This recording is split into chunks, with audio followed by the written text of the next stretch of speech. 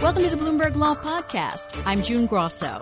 Every day we bring you insight and analysis into the most important legal news of the day. You can find more episodes of the Bloomberg Law Podcast on Apple Podcasts, SoundCloud, and on Bloomberg.com/podcasts. Harvard law professors have long represented unpopular causes and notorious defendants, O.J. Simpson to name just one. After all, every defendant has a constitutional right to an attorney. But now a Harvard law professor joining the defense team for Harvey Weinstein is causing controversy at Harvard, from protests and petitions calling for his ouster as the Winthrop House faculty dean to a review of the living climate among the undergraduates at the house by the college. Harvard law professor Ronald Sullivan is a renowned criminal defense attorney who represented Aaron Hernandez in his acquittal on a double murder charge and helped free thousands of wrongfully incarcerated inmates in New Orleans after Hurricane Katrina. He's also the first African American to be named as a faculty dean of an undergraduate house in Harvard's history. 54 Harvard law professors signed a letter supporting Sullivan and his legal advocacy in service of constitutional principles. Joining me is Harvard law professor Elizabeth Bartholet, one of the organizers of that letter of support. Tell me a little bit about Professor Sullivan's legal work. Professor Sullivan has a long history as a criminal defense attorney. He was with the Public Defender's Office in Washington, D.C., representing indigent people accused of crimes. And at Harvard Law School, where he has an appointment on the faculty, he helps run programs for students who are interested in doing criminal defense work. He's also had a practice on the side of representing various people accused of all kinds of crimes over the years. So that's a large part of his persona. He's also helped create systems for the representation of poor people. So he has a long history as a criminal defense attorney, most of it devoted to representing poor people who otherwise wouldn't get a defense. So he agrees to become part of Harvey Weinstein's defense team, and students start to complain. What are their concerns? One other thing, Professor Roland Fryer, another African-American professor at the university, was accused of sexual harassment and has been under investigation by Harvard for that. And Professor Sullivan also agreed in some capacity to represent him or advise him, and the students initially objected to his representation of both Professor Fryer and Harvey Weinstein. Well, what are the students' concerns? Do they not recognize the constitutional right to have an attorney represent you? I can't speak for the students, and I think more recently the students have claimed that they understand people have a right to criminal defense, but that they're saying that a house dean doesn't have the right necessarily to represent all people accused of crime. So I think they're emphasizing that now. I stress that simply to be fair to what the students are claiming, not because I think their most recent claim is necessarily true in terms of what they're about. And in any event, I don't think it's justified as a reason to be trying to push him out.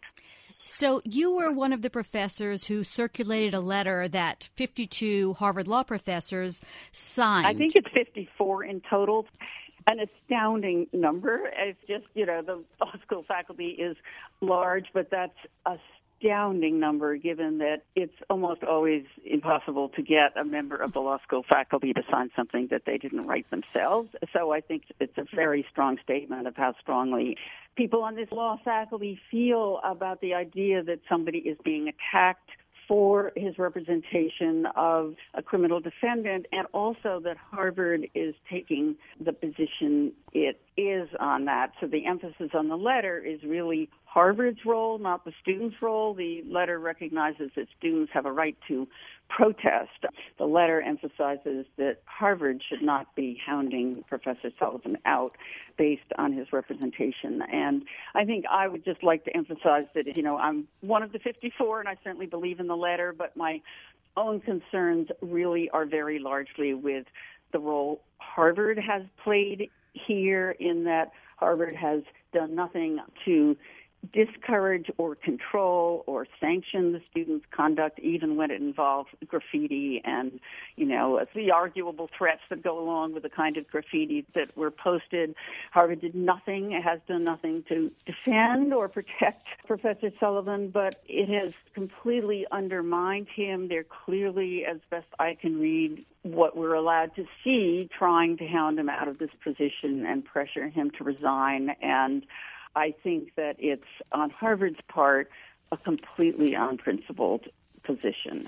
Tell me about this climate survey of Winthrop House, climate review of Winthrop House. Right. The climate review appears to be, as best I can read the tea leaves here, part of Harvard's attempt to drive Professor Sullivan out. So they are doing something that's extraordinarily rare, and we don't know of it being done in another situation where a Harvard dean has been, accused of something or challenged by the students. And it's, enormously threatening, because obviously there are some students in the House who are unhappy, and Harvard appears to be saying that if there are enough that are just made, quote, uncomfortable, then, maybe that's reason to get rid of him as House Dean.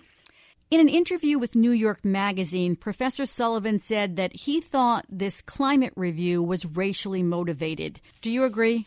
I'm not going to say I agree or disagree with that. I'll just say that he is the first and is the only African-American dean of a Harvard house, and I know of no other incident of a dean being driven out. And I will point out that there seems to be something of a pattern, so far visibly a pattern of two, with Professor Roland Fryer being subjected to an ongoing investigation. That at least there's one long investigative reporter's piece that indicates that Harvard's challenge to an attack on Professor Roland Fryer, a very distinguished economics professor, is deeply unfair. So we've got that. We've got Ron Sullivan, and it certainly is a problematic, if small so far, pattern.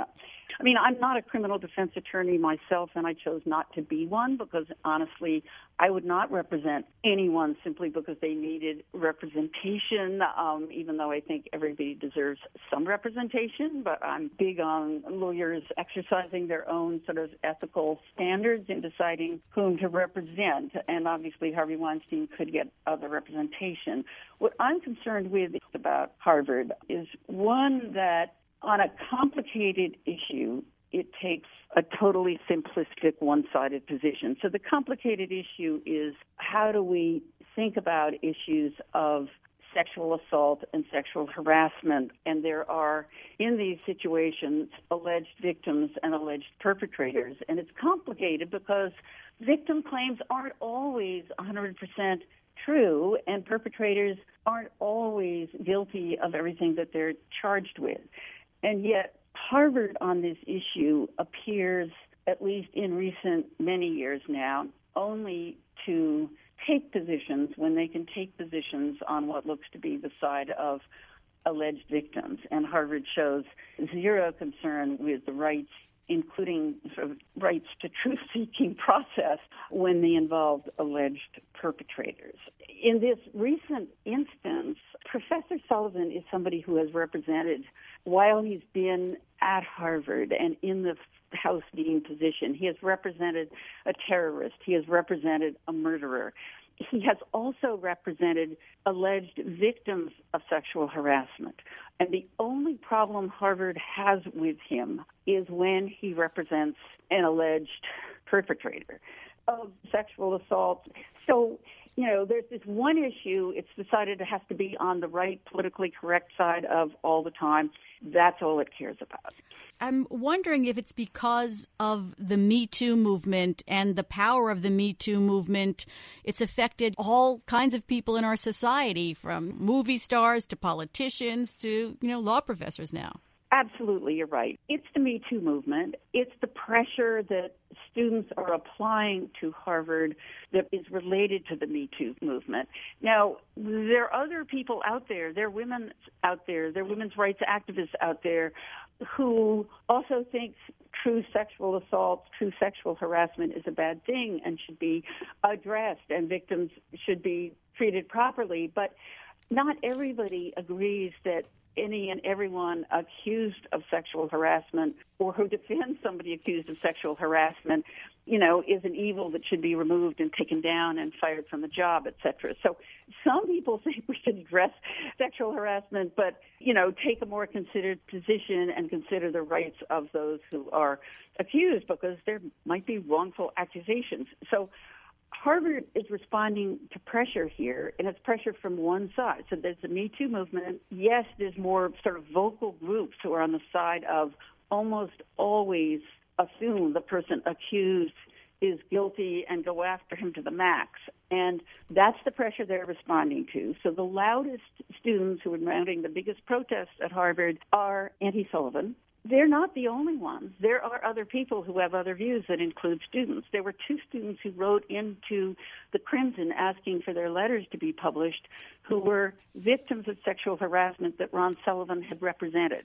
The Crimson refused to publish their letters. So there is pressure there, but Harvard only wants to respond to the most loud-mouthed pressure, and it is doing that. And yes, that relates to the Me Too movement. My feeling is that Harvard University is in a position to stand on principle, not simply to respond to pressure, and that's all they're doing. And I think that it's student pressure, and yes, it's a sort of a larger pressure beyond the students, that this fits in with the Me Too movement pressure, and we want Harvard to look good, and that means get rid of Sullivan. Thanks for being on Bloomberg Law. That's Harvard Law Professor Elizabeth Bartholet. Thanks for listening to the Bloomberg Law Podcast. You can subscribe and listen to the show on Apple Podcasts, SoundCloud, and on Bloomberg.com/podcast. I'm June Grosso. This is Bloomberg.